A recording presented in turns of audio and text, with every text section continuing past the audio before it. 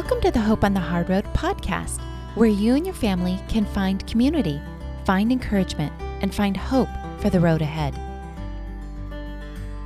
Speak encouraging words to one another. Build up hope so that you will all be together in this. 1 Thessalonians 5:11.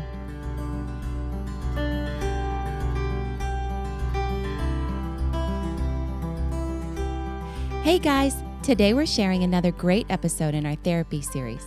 Megan Sprague is the clinical director of ABA at Hope Comprehensive Center for Development and a board-certified behavior analyst who, even at a young age, was passionate about helping those around her with special needs. On this episode, Megan shares some valuable insights into behaviors and gives some timely advice as we head into the holiday season, a time when our kids find themselves off schedule and often dysregulated. Megan, we're so excited to have you on today's podcast. Thank you. I'm happy to be here. So tell us a little bit about yourself and what got you started in the work of ABA. I have been a behavior analyst since 2009, but I feel like I guess officially been a behavior analyst since 2009, but I have been doing it, I think, my entire life. I used to drive my mom a little crazy because I would seek out the kiddos in the class that I was in that were struggling or didn't have friends or had special needs. And I always gravitated towards them. And so in order to get their grades up or something, I would promise them my toys, which it was working, but I was taking my toys and giving them away at school, which wasn't always the best option. But we always got the feedback, that I would tell the other kids that they either had to include the kids in the class that nobody wanted to, or they didn't get to be my friend. And so I think I came by it naturally. I've been doing this my whole life. And then I wanted to be a marriage and family therapist with an emphasis in families that have special needs in their immediate space. But then I found a little guy when I was in college that was 3 and he had autism and his mom needed a therapist. And so I found behavior analysis and never turned back after that. Oh, that is so great. So Megan, we're talking today about ABA. So what is ABA and when does a child or teen need it? So ABA in and of itself, if you want to be fancy, it's the scientific approach to understanding behavior. So it is the only empirically validated method for really working with people on the spectrum and related disabilities.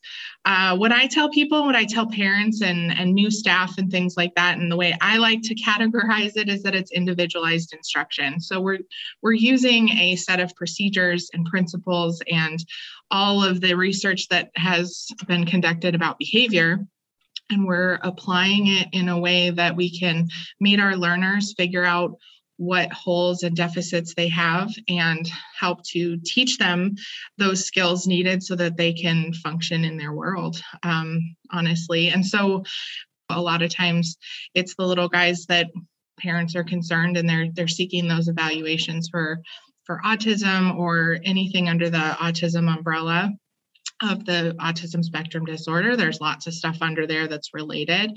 And they're needing help to catch up to their peers, to be able to speak, to be able to socially interact with other people, those types of things. So how can a parent obtain ABA for their child? And what should they look for when looking for a therapist? The way to gain access to ABA is usually you're along the path of seeking a diagnosis. Parents have noted that there's something not right in how their child is developing. And I think that's of note too. Parents a lot of times struggle in that process of feeling like there is something wrong or something's not developing correctly. And they're kind of pushed aside by doctors or clinicians that are like, no, he's just a boy and boys talk later, or no, girls don't get diagnosed as often. They're fine. Everything's okay. And I think a lot of times parents are hushed on some of their concerns. So something I tell parents all the time is if you feel like there is something wrong or something is not developing how you think it should be, I always say to go with that parent intuition and to really seek out an evaluation. So that, I guess, is where you start, is an evaluation developmental evaluation by usually a developmental pediatrician or a psychiatrist or a psychologist, anyone that has diagnosing power. And if you're being told no by pediatricians or other people, find a new one and continue down that path. And I think the earlier we can get services is best. So I start with that. So usually it is around the time of an autism diagnosis or something related, that they will get the diagnosis and then be in a situation of what do we do now? And so that next step is ABA, Applied Behavior Analysis, and finding a company that really matches with your values for your family. And how you think treatment should go. There is in-center sessions and ABA, there's in-home ABA, there's school-based ABA. And so really finding a place and a company that kind of encompasses how you feel most comfortable for that kind of thing to be happening. I will say in autism, there's a lot of fad treatments and a lot of people that kind of prey and capitalize on parents that are in crisis. And so really what you're wanting to look for are those credentials of being a board certified behavior analyst. The people who are BCBAs like myself have gone through the coursework necessary for that. They have a master's degree. They know about behavior analysis and the principles of behavior and how to apply that to people with autism and disabilities. And so if it's just people that are kind of claiming to be some things, but they don't have the right background in education and supervision and standards, that's when the red flags go up. So you're definitely wanting to look for people that are board certified and are on track, to be doing this in the way that we're all trained to do it. We're bound by an ethical code. We have standards that, are ever changing and improving. So that's probably the most important thing and when you're looking to find someone. So looking at the next area, what does an ABA session actually look like? Yeah, so I think personally and how I practice, I think that it looks different for pretty much everyone that we're working with. So ABA can work with really, when you're studying behavior analysis in and of itself, there's a lot of different avenues you can take. You can go the applied route with people and disability and that sort of thing. There are people who apply behavior analysis in corporations and companies to make them work better. There's people that work with animals.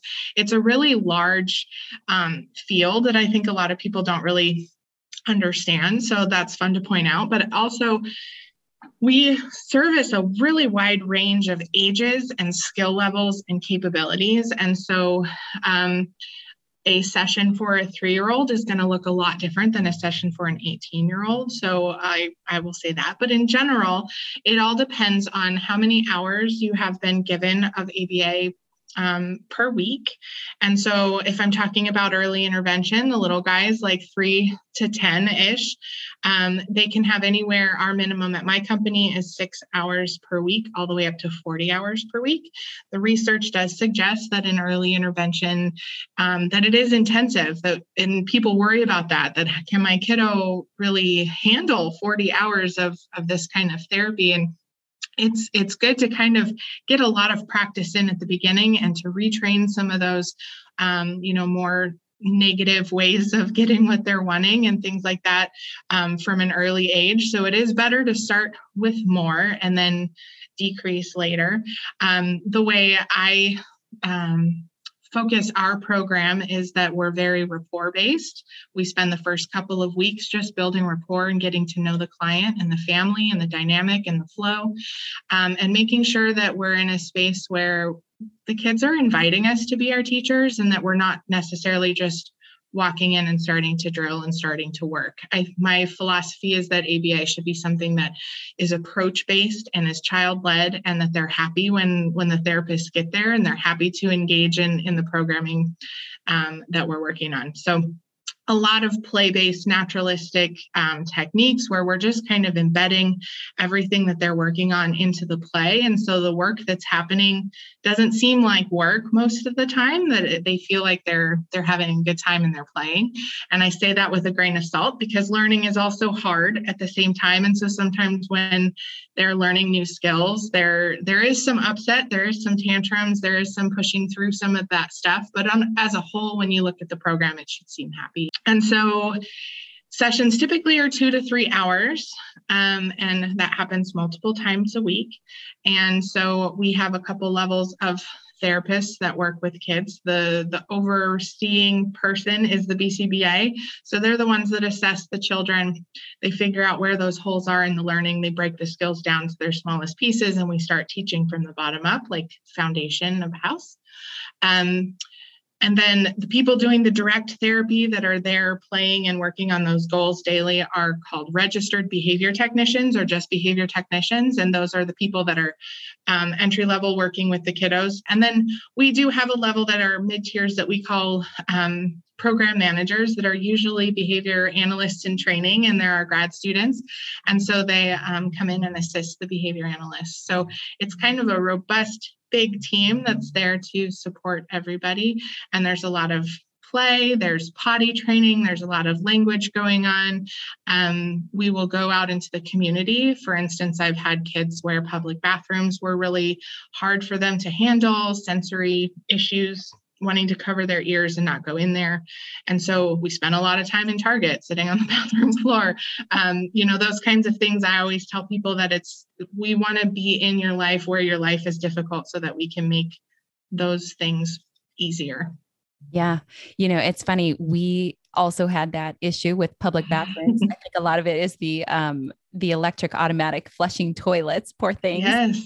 Yes. As we're looking at this, what would a typical session look like for the older kiddos, for the teens even?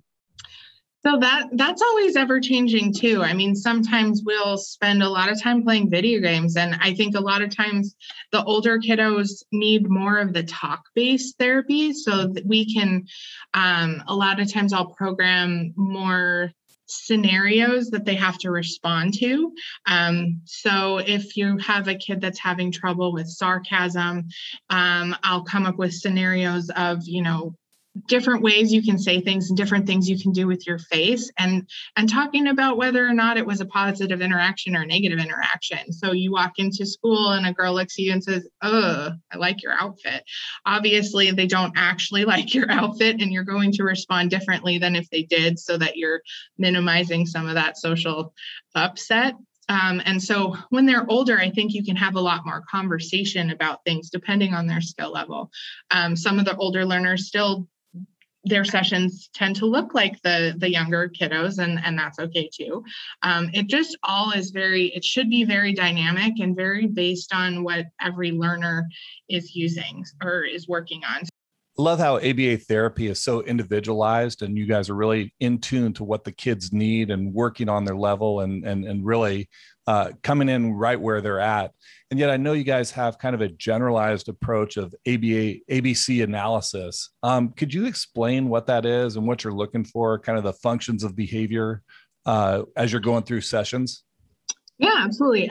So that's one of the big things we're doing. I mean, in behavior analysis, I'd like to say it's magic, and we come in with a magic wand and we fix things. But usually what we're doing is really just looking at the environment and what's happening before and after certain behaviors, either things that we want to increase or things that we want to decrease. And then we manipulate what's happening before and after to get the desired outcome and to teach better ways of accessing reinforcement or rewards or things that we're wanting to gain access to. So there's 4 main functions of behavior. The 4 main functions are there's a sensory function, which is also sometimes called automatic reinforcement. And this is some of those stereotypical behaviors that you have: hand flapping and body rocking and things like that, lining things up. Sometimes problem behavior in the form of self-injurious behavior is also serving a sensory function. Kids like deep pressure. And so they're trying to relieve some of those needs by engaging in some of those things. The second function is escape. So we are, and this is not just for people with disabilities, this is everybody across the board. So, we are trying to escape something that we find aversive. And so we engage in a lot of different things. I've had kids that escaped by, throwing the pencil and the paper, clearing the table and running away. I've also had kids who I call it emotional manipulation, where their escape is a lot sweeter and kinder. And mommy, I love you. Mommy, can I give you a hug? Mommy. And when it's nice like that, parents and caregivers are a lot more likely to engage in those things, which is just prolonging whatever they're trying to avoid. There's access to tangibles. So you've got something, or there is something out there in the world that I want, and I'm going to engage in a number of different things to get that. And then access to attention. So I'm doing things either appropriate or inappropriate in order to get people to pay attention to me. And so what we'll do a lot of times at the start of session, at the start of like a whole program when we have a new client, or if anything new crops up, and a lot of parents' first goals when they're entering into ABA is to learn about what you're asking about, ABC analysis. And so basically that's antecedent behavior consequence. So what's happening, the behavior in and of itself, what's happening before it, and what's happening immediately after it. And in those situations, I often have to tell parents, I'm wanting you to be really honest. So if every time he's hitting his head, you're giving him gummy bears, I need to know that. And it's not a judgment. It's just, I need a clear, objective picture of what's happening so that we can change those types of things. So a lot of times I'll just take a piece of paper, write ABC, and make lines. And every time a behavior happens that you're wanting to reduce, usually is what we're using ABC for, or you could do it the other way. For lack of a better example, hitting oneself on their head. Basically, when that happens, you would note it, and then you would think about what happened right before it. So I asked him to put on his shoes, and he hit his head. And then you think about what happened right after that. He hit his head, and then I hugged him. Or he hit his head and I asked him again to put on his shoes, or he hit his head and we decided not to go out. We don't need the shoes. It's fine. All of those things are really important information on what's driving that head hitting. And if you can do that for a while and realize some patterns, then you can manipulate what's happening before and after. If you know that it's usually demand and he's escaping that demand of putting his shoes on, we know kind of how to manipulate the end result. So the most easiest way to apply this is like tantruming. And if you have tantrums and and you've looked at your ABC data and you have figured out that attention is what this tantrum is functioning for, you know that the last thing you're going to want to give for that tantrum is attention. So in that case, a lot of times with my kids at home, if there's a tantrum happening, I'll be like, okay, tell me when you're finished with that, and I'll go walk away and wait for them to calm down and come talk to me in an appropriate way. And so if it's escape, we know that we cannot remove that demand. We need to follow through with the demand and reinforce following through and putting the shoes on. And then over time, that behavior of tantruming because I don't like the demand of putting my shoes on is going to decrease because it doesn't work for me.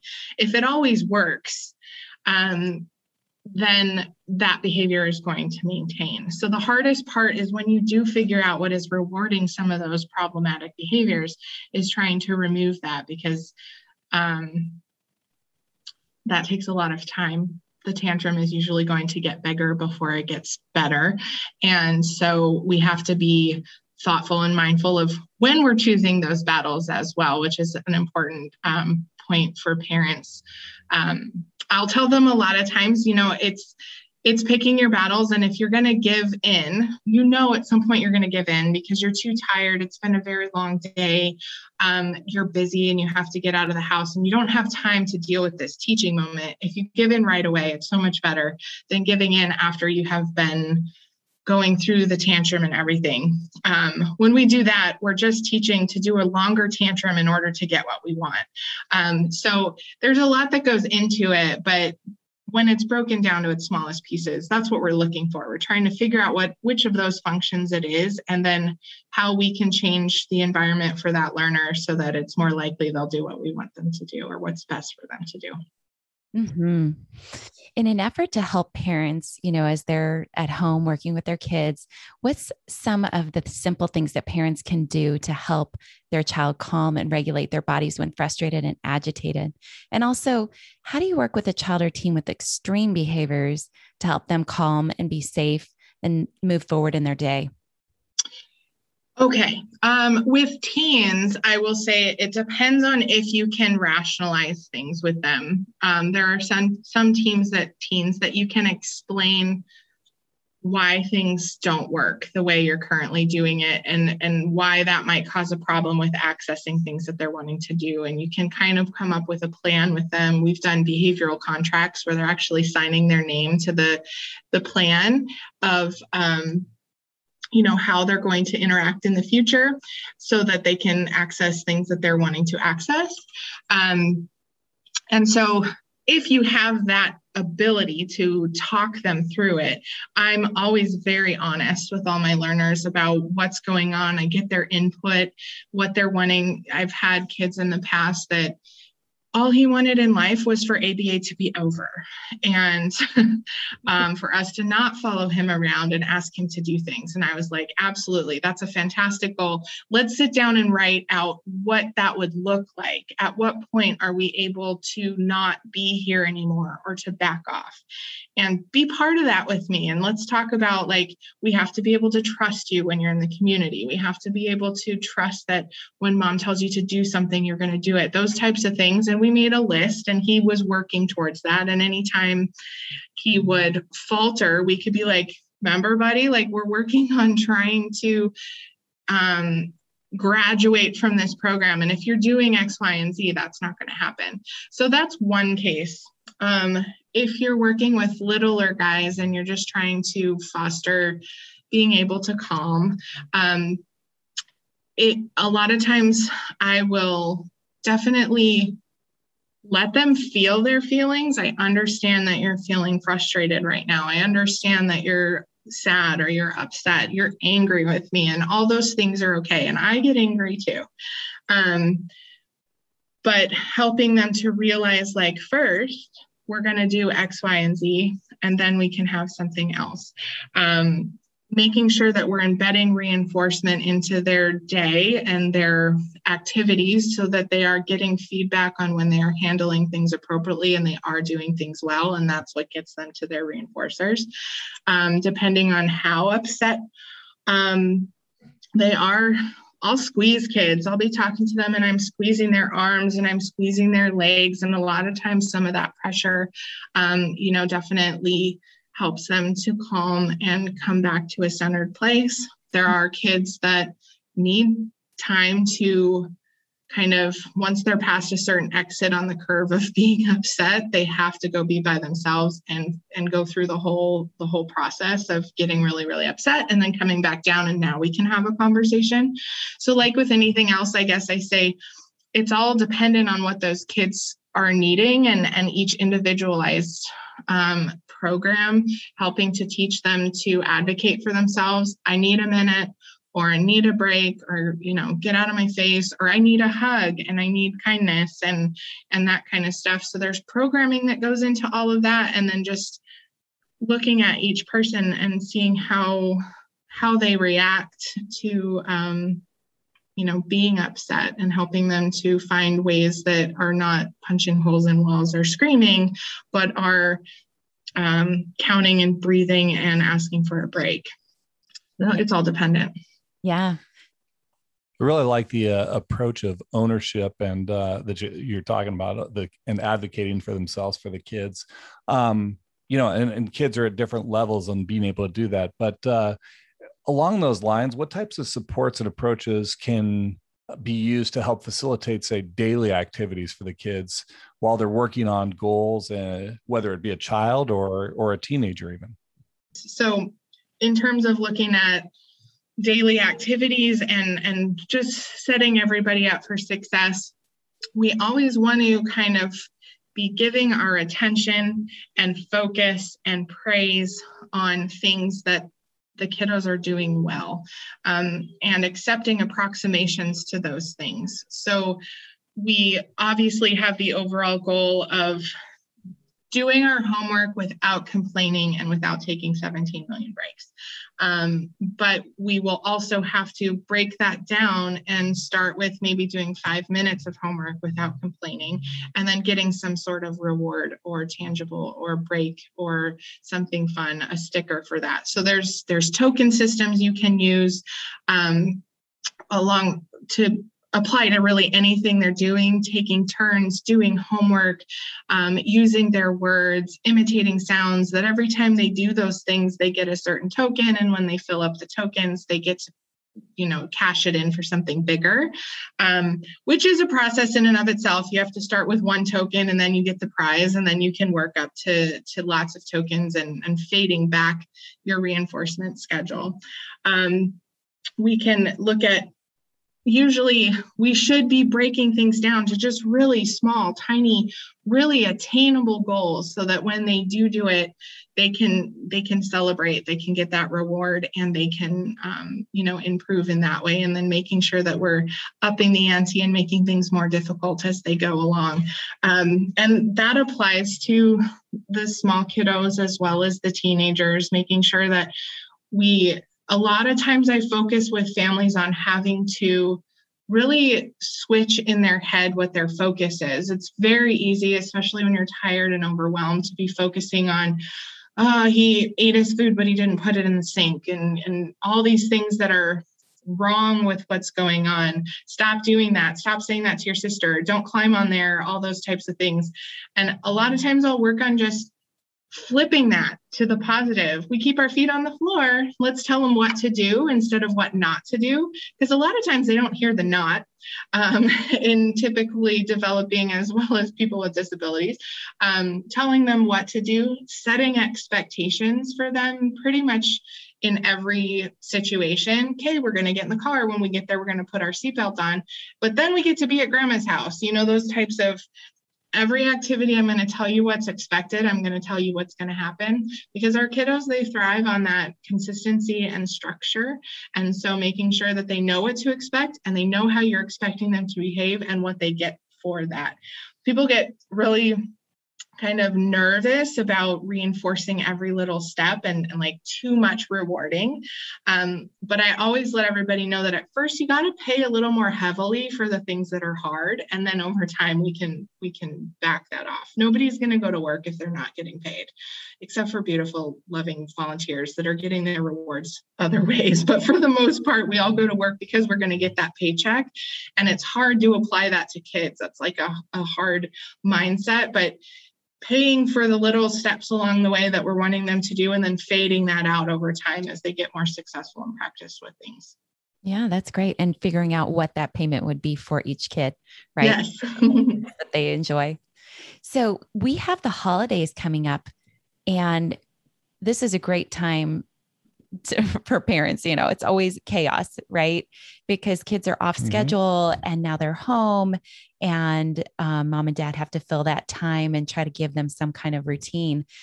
Do you have any advice for how to handle the break from school and the regularly scheduled activities, and also the sensory overload that can occur with the holidays? Yeah, I think a lot of times all of us, independent of disability, will go into situations like holidays expecting perfection. And it's not really going to be the case. And I think it's kind of an unattainable goal to kind of think that this is all going to go perfectly and then I'm going to be disappointed when it doesn't. We have to know that there's going to be sensory overload, and we can do things to try and help with that and give lots of breaks and set lots of expectations and have our M&Ms ready and all of that stuff, and visual schedules and prepping and social stories. But there's still likely going to be a fair amount of sensory overload. There is also the grandparent effect, which whenever grandparents, I've named that for whenever grandparents or someone in that type of role visits, they reinforce everything. And then usually all problem behaviors and tantruming and everything kind of goes up. And so knowing that that's likely going to happen while we're seeing, aunts and uncles and grandparents and cousins, and our schedule is all off, the grandparent effect will be in full effect. And that's probably also going to happen. And so with that being said, just knowing that there's going to be kind of chaos is the first step into dealing with the chaos. But then when you're in it, making sure that you are doing those things that you're doing during the regular time. We're still working on setting expectations. We're still working on doing things in small steps. We are focusing on positives and when we're doing things right. And then trying to embed as much of the structure that the regular day provides into the days when that structure is not happening. So most kids are going to school during the year, save maybe the COVID year, which we can just skip over, but typically they go to school. It's very structured. We do the same thing every day. Snack is at the same time every day. Our activities are at the same time every day. Then break happens and I go home and there's nothing. And some kids are fine with that. And some kids lose it because I lost all of that predictability and structure. So trying to pull the things that are working in their school day or just their regular day into your home as much as you can during the holidays will help too. So we're going to have breakfast at the same time every day. We're still going to have snack at the same time every day. At 11 o'clock, we're going to do whatever and have some sort of schedule that they're used to looking at so that you can embed some of that predictability in. And then whenever I talk about visual schedules and structure and predictability, I also always talk about kind of programming for flexibility and unpredictable things happening within the predictable schedule. So when kids can handle it, I like to put in one of their strips on their schedule might be surprise or Megan's choice or question mark. And then they can, within the safety of their schedule, can start to practice some of those things that I don't really know what's coming next, but it's not going to hurt me and getting, used to kind of dealing with those kinds of things. If you start working on flexibility young, then dealing with the holidays is a lot easier because you can kind of work with things coming from left field and people showing up unannounced and presents and things like that. I think it's also important to note some kids don't care about the holidays. And so we don't have to make them care about the holidays. Some kids don't really care about opening presents and that's not a big thing to them. And so we don't have to force it on people that's not where they get their joy. And I think that comes with a lot of added stress for people too of, I want her or him to be part of this process, but maybe being part of the process is rocking over in the corner for a little bit, and that's okay. They're enjoying the holidays differently than other people might, and we have to be able to accept that. So Megan, one last question that we like to ask every guest on this podcast is, what is one thing that you'd like to share with our listeners to help encourage them and to bring hope for the road ahead? Oh, that's a good question. I think that as long as we stay vigilant and continuing to make small steps towards whatever our goals are, may that be independence or enjoying activities with families or making a friend, and we are seeing the little steps that are happening towards that big goal. Sometimes I think the big goal kind of becomes all encompassing and we kind of lose sight that we're every day getting closer.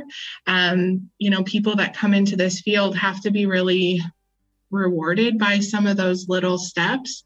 I taught a little girl once to feed herself and it took 2 years. She had autism and Down syndrome, and it took 2 years to get there. But the day that she took that spoon and put it into her mouth, I cried, and it was just a wonderful situation. And I think every day the family, the kiddo, everybody is striving towards what we're trying to get to. And it's not always a straight line. Sometimes it's bumpy and zigzagged and all of that. But as long as everyone is, keeping those things in sight and taking those small steps forward every day, we'll get there. And I think the families that are dealing with a newly diagnosed little one, would benefit from talking to some of the parents that have teenagers, because they still have a whole lot of problems, but they're different problems than they had when they were 3, and things get easier and things get better. And as long as you have the right people in your corner, all of it's attainable. So I think just focusing on the little steps forward is what keeps everybody going.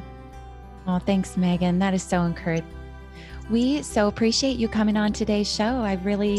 This has been fabulous, just learning, and you just have such insight and just a beautiful heart for these kids and teens, and we just appreciate that. So thanks for coming. Thank you so much. That means a lot. It's been a joy.